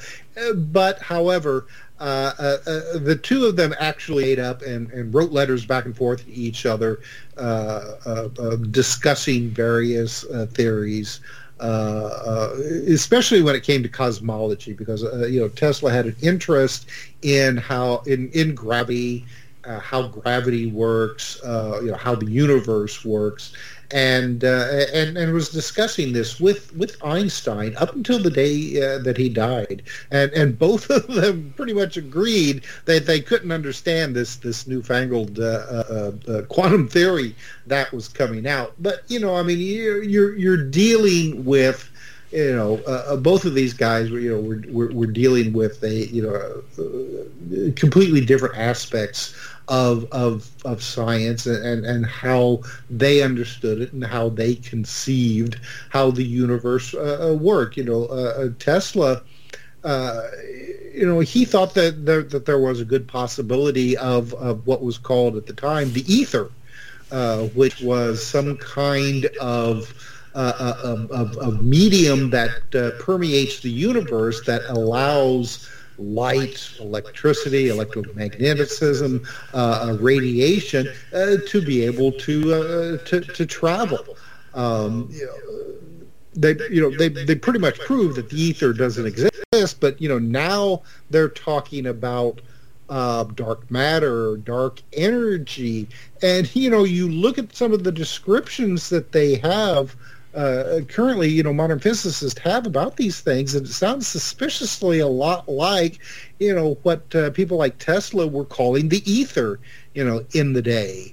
So, I again, this kind of goes back to the idea that, Tesla had ideas and theories that he really couldn't take much further because technology and physics hadn't caught up with him, or he hadn't caught up with them. But now, are these new ideas about physics and how the universe works only confirming what Tesla and some of these other guys were suggesting in their days, except that they were using the terminology that was available to them at the time. It is crazy. That leads me to my last point I want to get to, because I know I'm taking up so much of your time. If Tesla were to have lived into the space age, do you think he would have been a key component there, or do you think that was something that he wouldn't have given a shit about because it wouldn't really have impacted our everyday lives? Oh, I think that Tesla would have been very interested, in the space age, because, once again, you have the story of when he had his laboratory at Colorado Springs, where he picked up what he said was an intelligent radio transmission that wasn't coming from the Earth. And of course, this would have been, 1898. There shouldn't have been any other radio transmitters on the planet at the time, yet he was picking up something that was coming from space that he thought maybe, could have been coming from Mars. I mean, that was his suggestion. Of course, at that time, Mars was probably the most likely candidate for having intelligent life in the solar system. So, he speculated, hey, maybe it was coming from Mars. So, yeah, I mean, I think that if Tesla had lived into modern era, or if he'd been born maybe a little bit later and was able to bring his genius into the space age, he definitely would have been interested in what was going on. He probably would have been right up there trying to help develop rockets and how satellites could operate into space. And in fact, Tesla probably would have tried to take it a step further because Tesla was one of the first guys who came across what we would now know as field propulsion or anti-gravity. And I think that he would have really loved to have been able to develop that even further for use into space travel. Yeah, he'd have been the one that had been able to figure out warp technology. Oh yeah. He probably could if if he had the education and the knowledge base that would be available to somebody like him now. I mean, he had the type of mind that could make those connections to make something like warp technology a possibility. I do believe that. So, time for the rapid fire question round. 1, do you want a Tesla car? My daughter does. She 14, 15 now. Oh my gosh. When are we going to get Tesla cars? I said, well, as soon as we live in a community that actually has charging stations. That's right. Tell her we have a Tesla book that I wrote here. Yeah, she don't care about that. No, of course not. And another rapid fire question. Do you see Tesla becoming a bigger pop culture icon in the next decade? Oh, gosh, I hope so. I really hope so. I mean, it's so exciting to see. I mean, since the time that I wrote Lost Journals of Nikola Tesla, which, I mean, I started writing it in 1999, and it finally came out in, 2001. At that time, nobody knew about Tesla. And now look, I mean, oh my gosh, I mean, he's in Doctor Who, and there's been movies made where, he's a character in this. So, I mean, I really do hope to see more and more interest, not only in a pop culture level, but just, in an educational level especially. I want schools to teach about him. I want people to learn about him. And maybe you'll get the, new great minds who will want to emulate Tesla, be like Tesla, and use their minds to think, I hate to use this term, to think outside the box. Well, it is. I mean, going back to the very beginning of the interview, he was told by his professors this can't be done, and he was pretty much like, it's going to be done. Yeah. Exactly. The world needs more Teslas.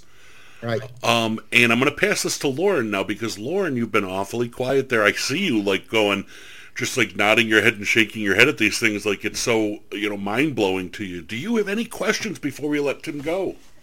Yes, it's just when you were speaking about his thought processes, not so much about the eidetic memory, but the thing about visualizing the thing as if it was solid and being able to take it apart as if it was a hologram in front of him. Mm-hmm. They are common traits in people that do have autism. And while it's impossible to say that Tesla was on the spectrum or had any sort of neurodivergence like that, is there a possibility that he could have been neurodivergent? Right, you know, because it does seem that he did have a lot of the similar traits as somebody that did have high functioning autism. I do. I mean, you know, it's easy to be, you know, an armchair doctor looking at him based on his life and descriptions by people who knew him. But I do suspect that you know, if he were around today, that he probably would be considered, you know, high functioning, extremely high functioning on the spectrum.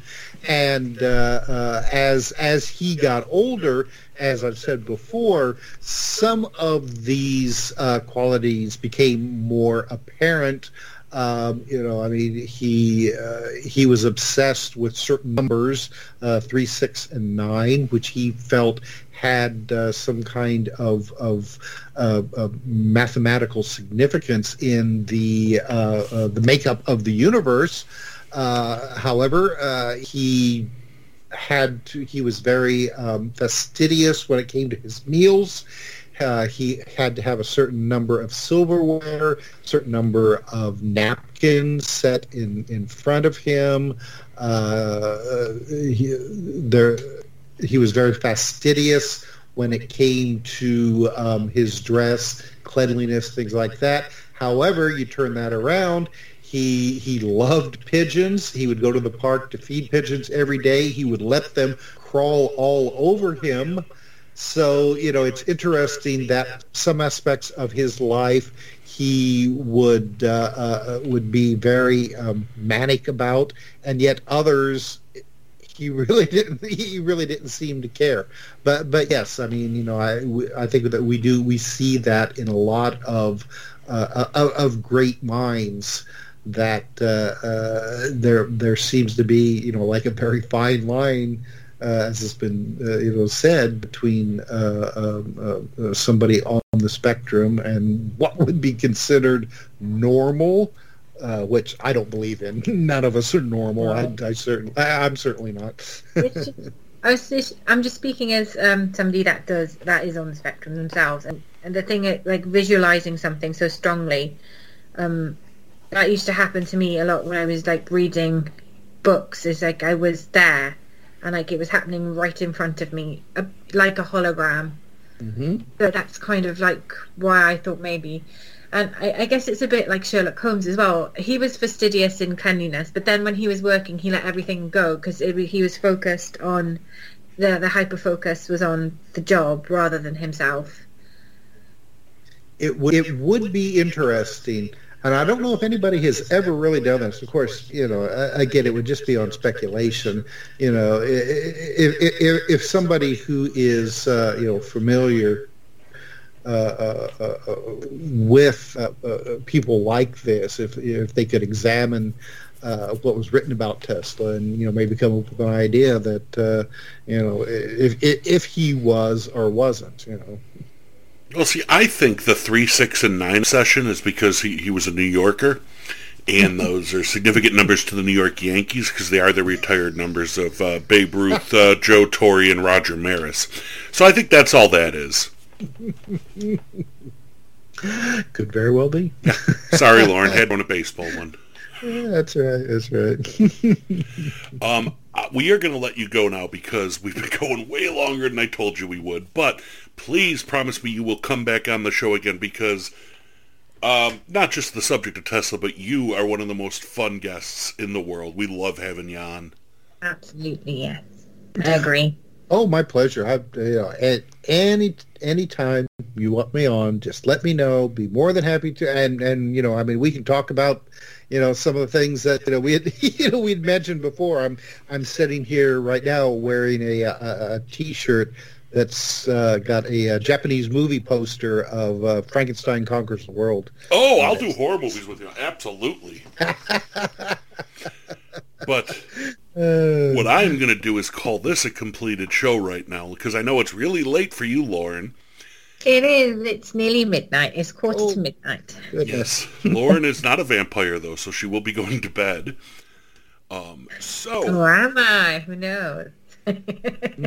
now, before we sign off, tell everybody the name of the book, where to get it, promote the book. Let's sell more copies of this book.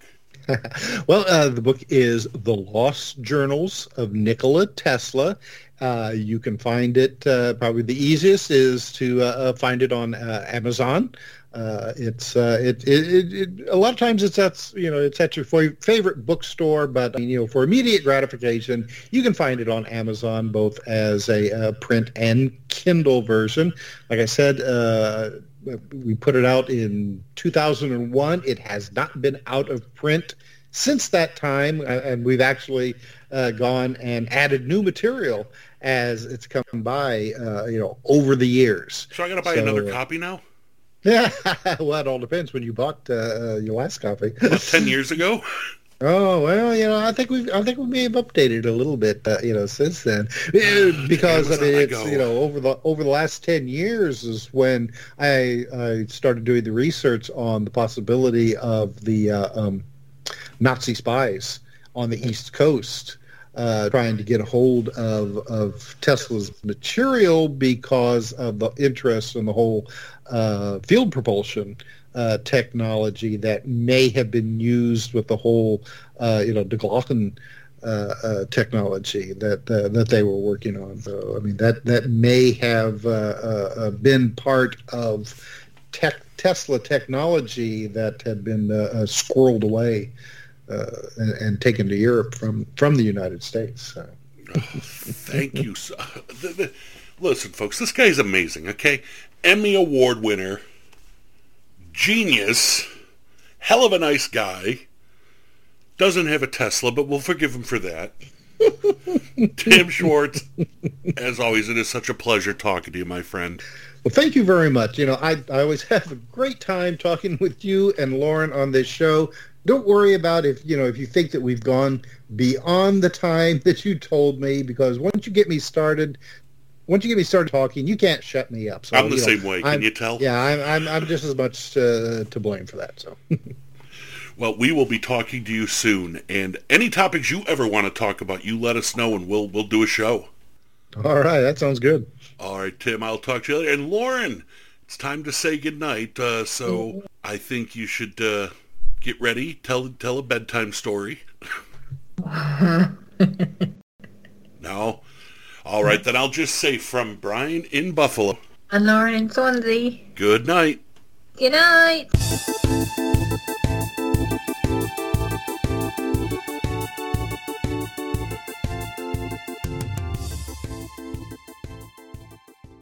Yeah, we have a problem with Brian asking about pants.